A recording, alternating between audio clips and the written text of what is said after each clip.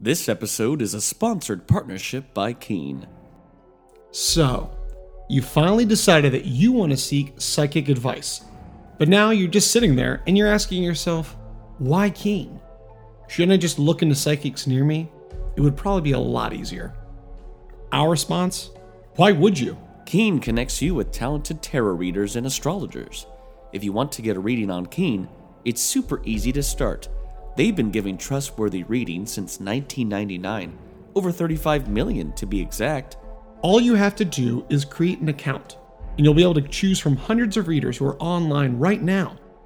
These readers each have unique specialties designed to provide a deeper understanding of your situation. Want to learn more about your love life? What's your financial future look like? Are you looking for a closure from a deceased loved one? Keen has a reader ready to provide clarity and insight. You can choose whichever reader best suits your needs, and you'll be able to connect via phone call or text. Just go to trykeen.com/potential. As a new customer on Keen, you can try your first 10 minutes for only $1.99, which is up to $99 in savings. Once again, that's trykeen.com/potential. Get your first 10 minutes for $1.99. And remember, know your potential.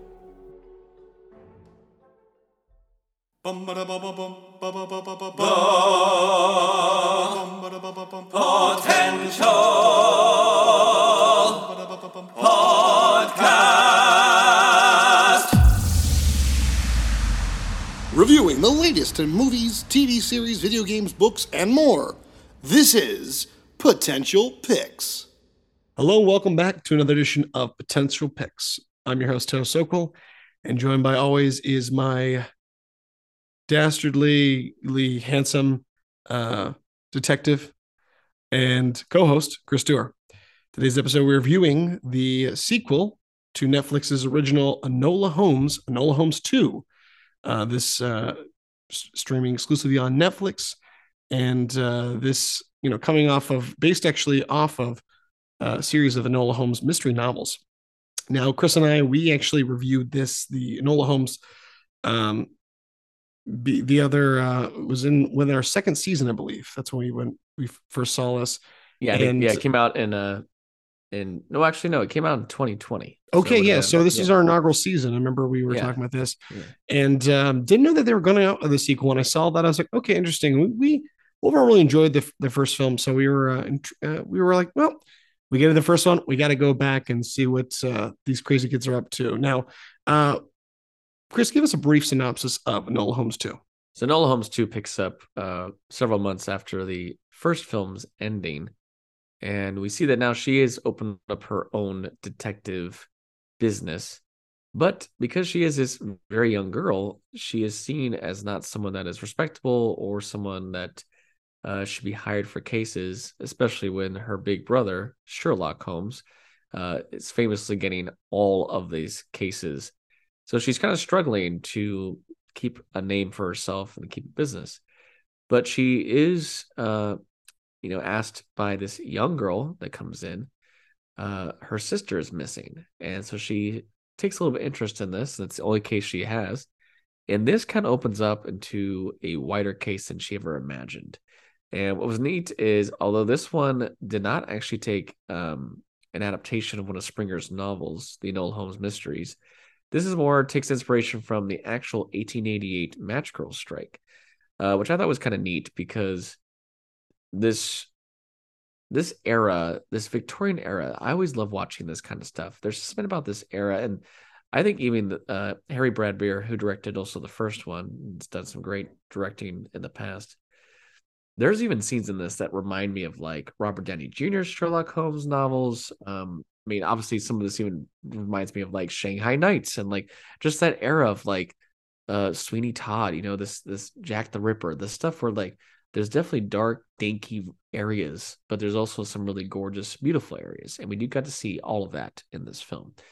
Melanie Barbara Brown, for all the years we've seen her as 11, she hasn't really had a lot of work outside of that. She's done some great stuff, but that character is so embedded in our brains that although we've kind of liked her a little bit in the Godzilla franchise, she's kind of like a, one-note character. this has been a really good character for her to kind of branch out a little more comedy. Definitely get to speak her native tongue, being a Brit herself. And I think it's a fun character. I think if you like the mystery genre, you like Sherlock Holmes, you like the case, this does kind of give you an edge of it's a bit of a youthful, fun take on that while still having all the elements, elementary, my dear Watson, of all the stuff in there. I mean, Henry Cavill as Sherlock is a great choice because he is almost like, he is like, still in Superman shape and he's got this hair. And I mean, he looks very handsome and dashing, but he still has that kind of stuck in his ways. And being that this is like her big brother, I love it. There's even parts of this movie where he's like, don't end up like me. Don't be so involved in a case that you lose of all sight of people you like and people, you love. And that's also like Helena Bonham Carter in this first film and then this one, her being the mother, this kind of mysterious figure that like she only kind of pops up when Enola really needs her and then she like has to go away again because she's like doing her own stuff. It's kind of interesting how that character pops in. But there's some great new cast members. Not every cast member came back from the first film. Notably, the guy who played the brother of Sherlock Holmes and Enola did not come back. But I think my favorite new addition, of course, was David Thewlis as Grail, who is the kind of our main villain character. He's very creepy, and I even like how in the very beginning when this case starts picking up, there's this cool scene where Enola's trying to leave. It's nighttime. And you just see this long cloaked man with the bowler hat and his cane. Every time he hits the floor, it almost strikes like an iron. It's so kind of gives you that creepy fun, like, oh, this is exactly that type of mystery where who is the man behind everything?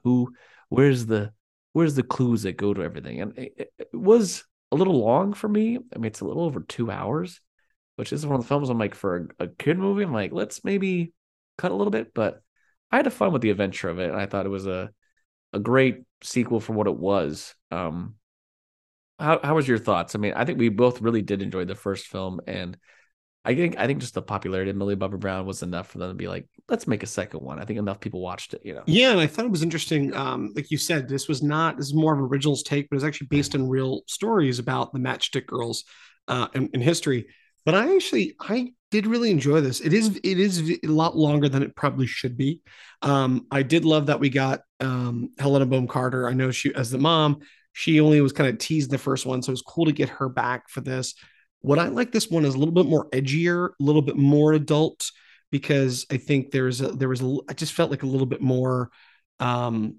more danger in this one. It felt like there. So, and I think having David Thewlis here and adding really that, foil. And then of course, without, spoiling anything, there's a little bit more of the mythos of Sherlock, which is great. We know, which I think which is good too, because I could see this go either way, having another Nola Holmes, or even having more, if Cavill ever wanted to do like having more, Nola being kind of second fiddle, you could do so much with this kind of style of Sherlock Holmes. But I really enjoyed it. But the big takeaway for me that kind of brought it down for me was the length. We could have cut a little bit out of that. Or I think this, going back to what I'm saying, both those movies could have been made into a little short series, or, I thought that would have been an even better way to do it, Yeah, it's interesting to see where they could have taken if they changed it more to a series.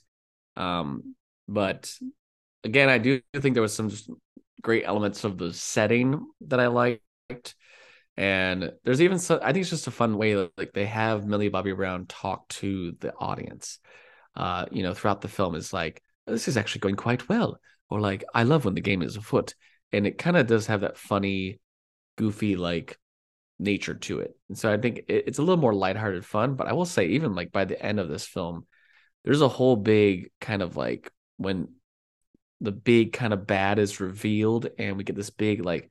There's quite a big battle sequence at the end with like some major players that was pretty intense, which I was happy to see. Like, again, it's taken a little more serious, even though there's lighthearted moments of fun, especially like when Enola gets to kind of dress up as different things to kind of be in disguise.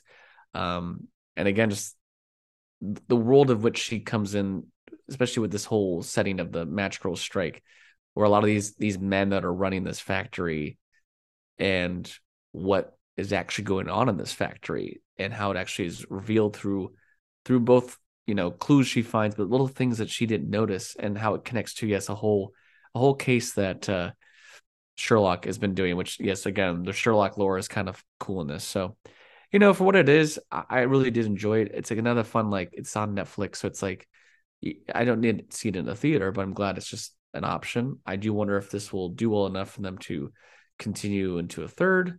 Who knows? But for me, Enola Holmes 2, enjoyable for what it was. The acting, again, I love the setting.